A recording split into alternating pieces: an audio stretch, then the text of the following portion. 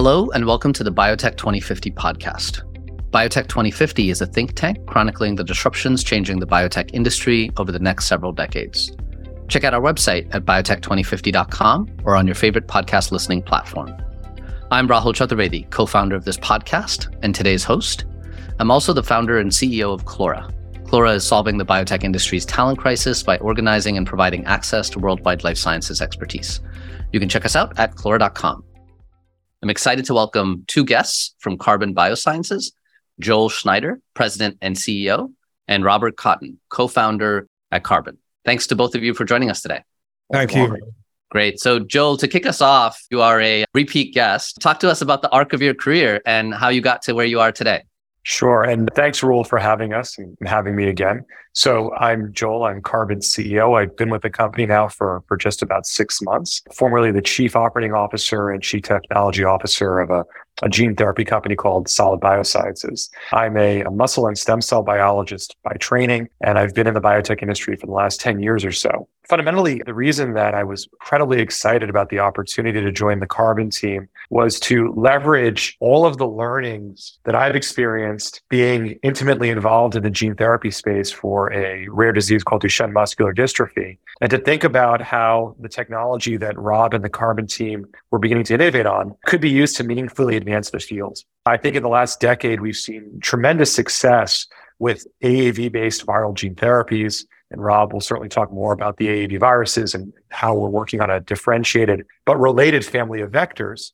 Alongside those successes, I think we've also seen a number of challenges related to tropism or affinity for tissues. We've seen immune challenges, the ability to re-administer vector to patients. And we've also seen challenges due to the packaging size of the recombinant AAV viruses. And I think the platform that we're developing at Carbon systematically can answer and overcome a number of these interesting challenges and obstacles, leveraging all the advances that we've made in the AAV field. And so for myself, joining biotech directly out of my postdoctoral work at Harvard, it's been a great experience to watch the AAV field evolve and now to work with Rob, who's been intimately involved in the space for a while now, to try and develop new therapies, beginning with a really novel viral gene therapy approach for cystic fibrosis. But happy to elaborate more as we chat. Yeah, great. And Joel, this is your first time being in the CEO seat at a biotech. Curious how that experience has been for you, and also perhaps, one of the more non-obvious learnings of being in this seat that you hadn't thought about before. I think it's actually been a really organic process for me. I'm really fortunate that Rob allows me to join and engage in many of our scientific conversations. And so on a daily basis, I probably spend 75 to 80% of my time still on technical topics. And I'm really gracious about the fact that I get to spend that time because it helps me think more holistically about the business and how to grow it as I have this intimate knowledge of how things are evolving within the company. For me, I think I've always really enjoyed being at the hub of many connected areas of company growth and company sustainability. And so for me, the transition to the CEO role was a bit of a natural transition because I love being at the center and being able to connect all the diverse areas that we need to grow and develop if we're going to be successful. So on a daily basis, I get to engage with our early research platforms, think about how that's going to be translated and conduit into our platform development capabilities.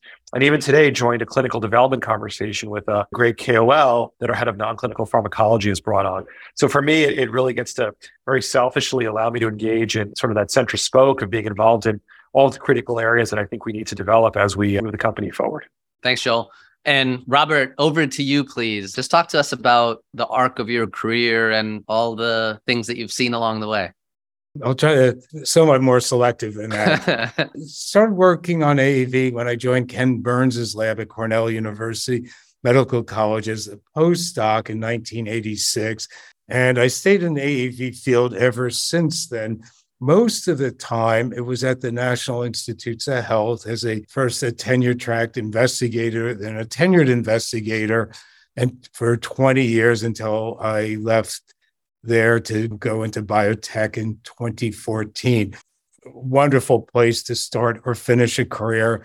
Mid-career, it's sort of limiting because the groups are somewhat restricted in size, but regardless, the resources and support were fantastic. We did a number of, I think, critically important vectorology. We mostly studied AAV as a virus, and that led us to vectorize these 4 and 5, which were the first non-AAV2 vectors ever produced.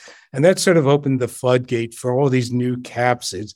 And we also realized that we could not produce sufficient qualities of recombinant AAV by transient transfection. So we invented a process that utilizes the invertebrate SF9 cell line and baculovirus, and that the NIH licensed to BioMarin, Unicure, and other places that have led to approved products and clinical studies. When I decided to leave NIH, it was because I could have stayed for another 20 years. And it's like a dream job because never had to write a grant and funding for life. But there were things that we just couldn't do. And one of those was we could not really develop the gene therapy programs beyond some basic work. And I left to go to a biotech. I was one of the first employees of Voyager Therapeutics, which is an AAV-based gene therapy company in Cambridge. Also, I had a contemporaneous appointment at UMass Medical School as an affiliate professor and continued to some of the more fundamental projects in AAV research. And that's ongoing now. Some of that work from NIH and UMass led us to an invention of was licensed to a company called Generation Bio. So I was a co-founder of that, non-viral gene therapy. And I stayed there for about 2.5 years and left and formed a company that utilized incubator space at UMass Med School called Synteny Therapeutics, which was to develop the autonomous parvoviruses as gene therapy vectors. We did some work on that, but after almost 2 years, we started in March 2020, the start of the pandemic, and timing's everything in this business, and realized that we could not sustain it ourselves and contacted one of the partners at Longwood Funds who said the timing's amazing. They had been talking to John Engelhardt at the University of Iowa, who had been a pioneer in vectorizing the human Boca virus, which has this exquisite tropism for airway epithelium. It's an autonomous parvovirus that fit very well in what Synteny had been doing. So we said, let's start a company. So started Carbon. And even though Boca virus is the lead program, the other autonomous parvoviruses are part of the pipeline. So anyway, that's how I wound up at Carbon. I was very excited. Joel, thanks for the kind comments. But when Joel appeared on the horizon, we just grabbed him. It's rare to have a CEO that has the scientific understanding, but also the clinical development and other experiences at Solid, we really appreciate the confidence he has in us and also his familiarity with the drug development and gene therapy development. Great. Thanks, Robert. Given all that you've seen over the last couple of years, would love to hear from you how the AAV field has changed over the last 10 years or so, and perhaps, opportunities that you see along the way as well. Yeah, so first decade or two of AAV gene therapy, it was a lot of companies and labs pretty much saying manufacturing wasn't an issue, and it clearly was, and it still is an issue. It's a terminal process. The genes required to make AAV are introduced transiently, which remains a problem. Baculovirus does it very well. There are people that have been very successful using SF9 cells and others who have not been. So manufacturing quality of vector has improved enormously. The capsid engineering combinatorial libraries have, I think, resulted in a lot of interesting candidates and some of them actually have made it into the clinic as well. There's recently been more interest in mechanism of action, meaning how does the viral particle enter a cell and what influence does that have on gene expression? And we've seen a lot of interesting reports with AAV in that respect. There seems to be a crowded space for clinical development. There are coding capacity, prevalence of diseases, routes of administration, doses, limits the diseases that are tractable with AAV. But with some of these new capsids, they have better transcytotic activity across the blood-brain barrier, perhaps better than the benchmark AAV9. Maybe not. We'll see once it becomes more generalized. So I think the manufacturability, being able to, of AAV has improved considerably. Still is a challenge, but that has led to a lot more clinical development opportunities.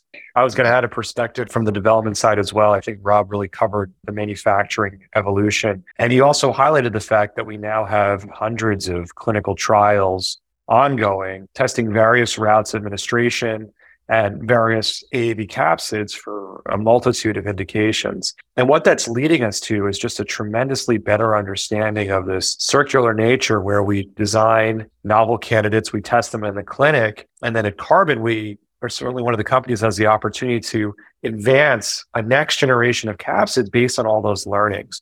I think we understand more today about where viral vectors go after we administer them than we ever did before. We know more about how to think about patient enrollment from an immunogenicity perspective. And I think for myself, in my last company, one of the earliest hats I wore was as a scientific analyst within the organization. Every paper you read was, started with the AAV vectors or a non-pathogenic set of viruses, ...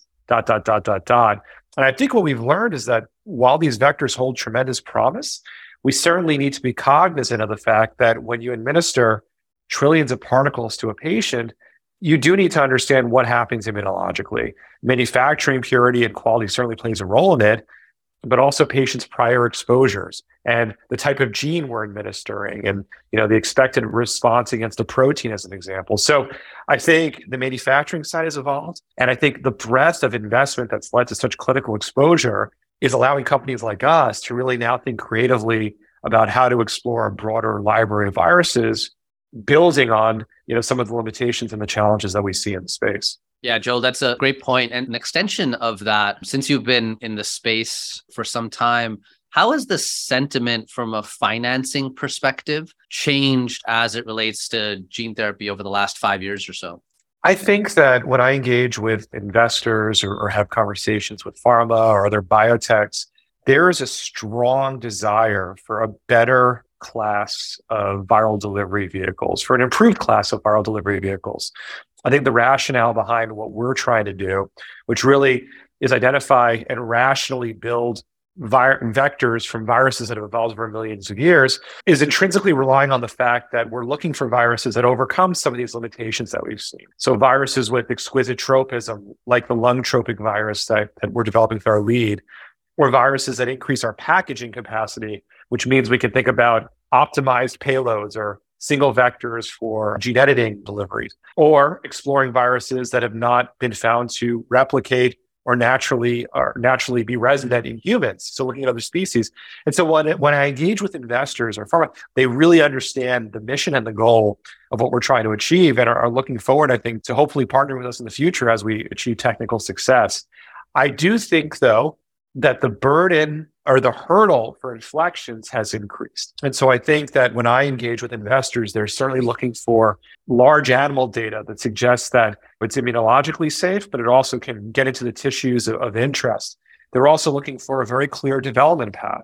Pre-IND meetings and opening INDs don't hold the same value inflection that they may have a few years ago. Investors are certainly looking for early stage clinical data as a very meaningful inflection and indicative of traction for the organization. So they intuitively understand what we're trying to achieve, and I think are looking for clear inflections that exceed what we've achieved so far with the AAV vectors. But I would say a ton of optimism for what we're trying to bring to the table. Wonderful. So that's a great jumping off point. Let's talk about what you're working on at Carbon now, where you are from a company building perspective and areas of focus. I'll give the corporate composition, and Rob would love for you to you should dive in on technology. But one of the most exciting parts for us is that Cystic Fibrosis Foundation, which invested in our Series A, has actually given us lab space as well. And so our scientists have been able to get a leg up and accelerate our internal development efforts because we have this early stage space. And so incredibly appreciative of that. Rob and I have been really focused on the build out of the technical teams. So what we need to demonstrate that we can mature the platform, and that as we mature the platform, there's a development path based on the folks that we've brought on. So we've got great heads of process development and analytical development. very strong head of non-clinical pharmacology. We also have a fantastic program manager, which I can't underscore as being critical, who has a PhD in virology. So couldn't get better than that for us. A very strong focus on building out the technical teams and technical leadership. And all these folks have been in this sort of space before and know what we need to do to have success. But I'll hand it to Rob to share with you a little bit more about the technology and the platform that we're developing. Yeah, so I just want a short preface to the autonomous parvovirus is that there's every few minutes is another announcement of a next best AAV capsid that's based on either combinatorial libraries, peptidic insertions, or other modifications. But basically, these are all iterations, and these come up with astronomical numbers of theoretical new capsids.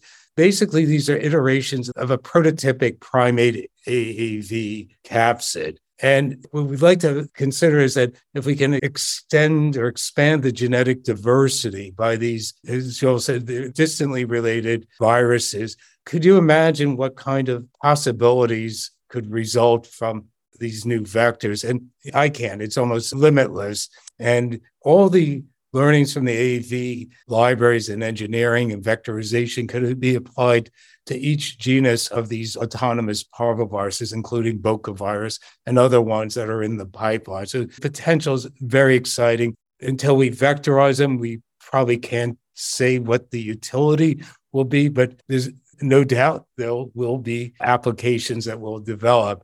So going back to now where we are at Carbon is that we're building internal manufacturing capabilities, developing assays, and using for airway tropism, they developed these polarized air-liquid interface using primary human cells. And it's not an organoid, but it's close to that it develops the differentiated cells with mucus-secreting cells, ciliated cells, all of the 5 different cell types that are found in the airway.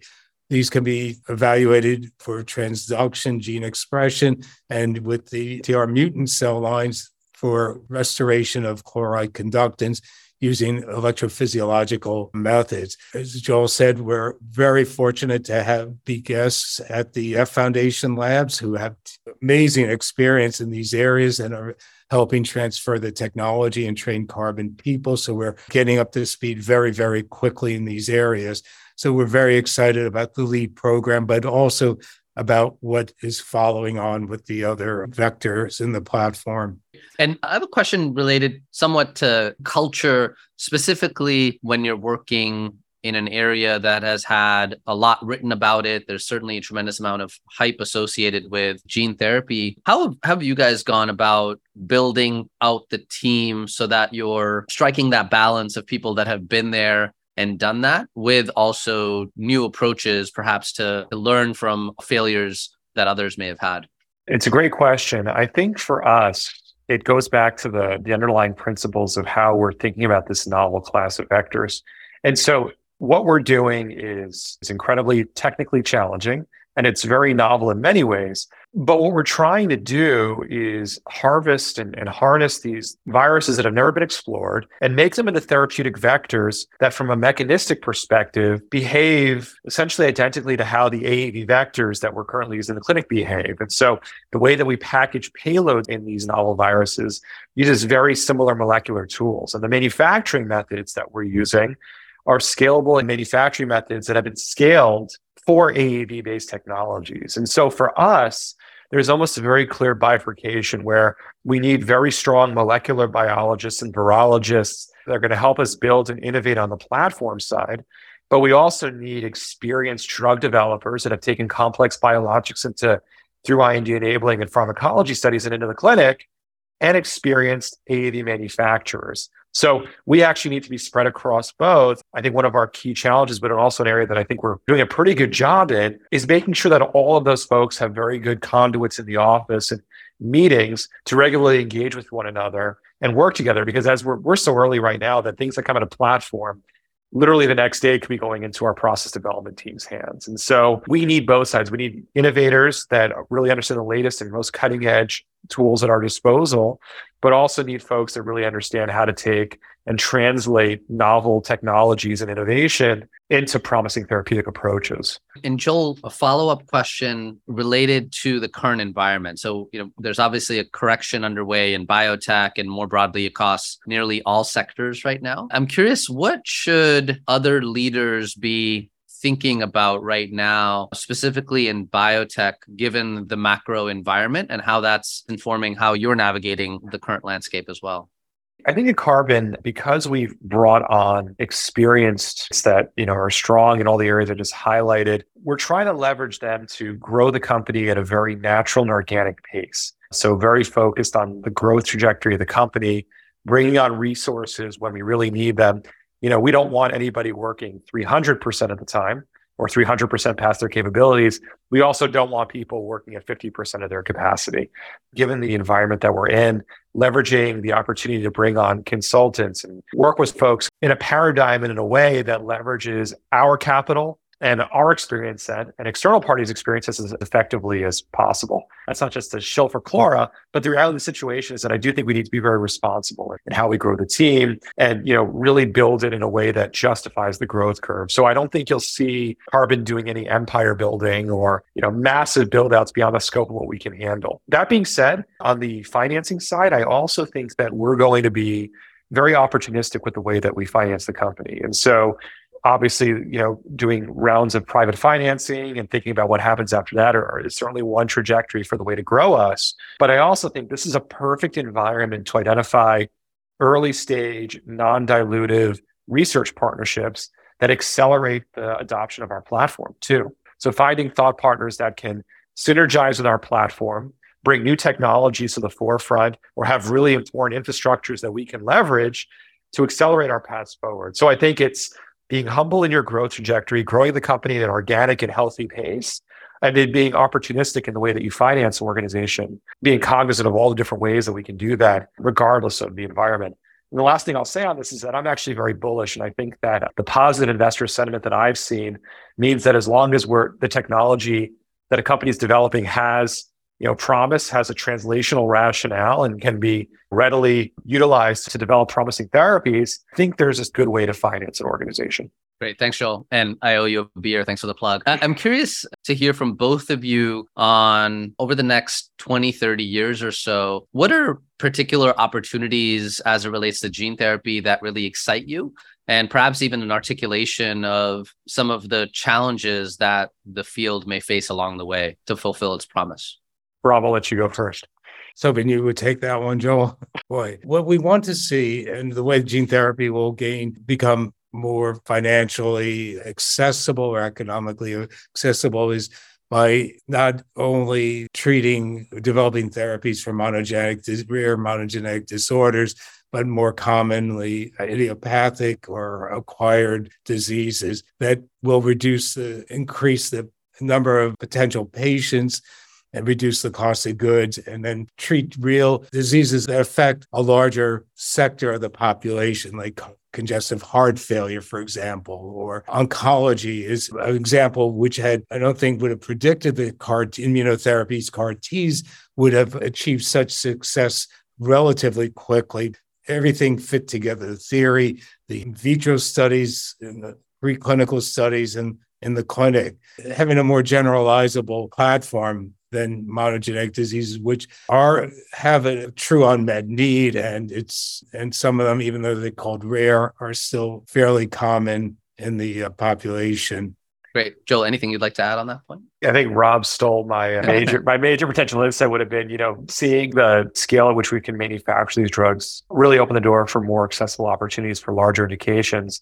The other aspect I would highlight is that because we're in this cycle of innovation now where we're going to see some BLAs in the gene therapy space.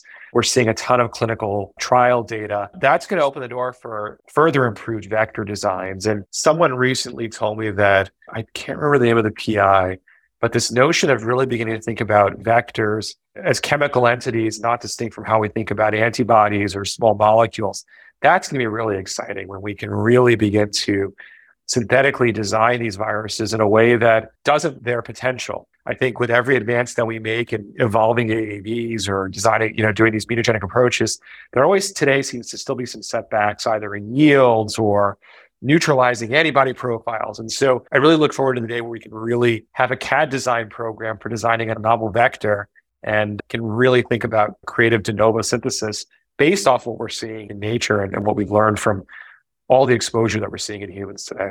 Thanks, Joel and Robert, for sharing your perspective on that point. To wrap up, given your disparate paths to getting to where you guys are today, would love if you could share, one piece of advice that you wish you could provide your younger self, knowing what you now know.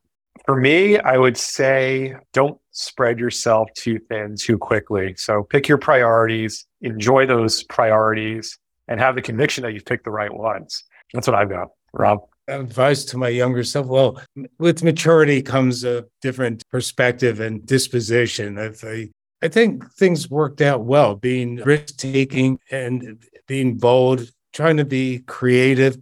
Don't do the same things everyone else is doing because you usually get the same answer or something very similar.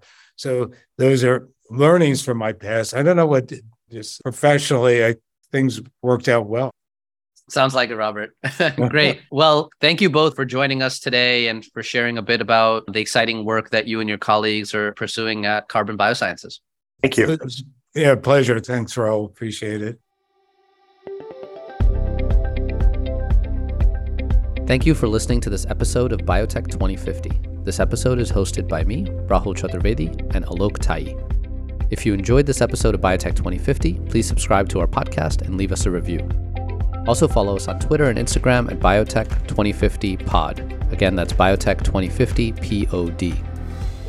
Until next time.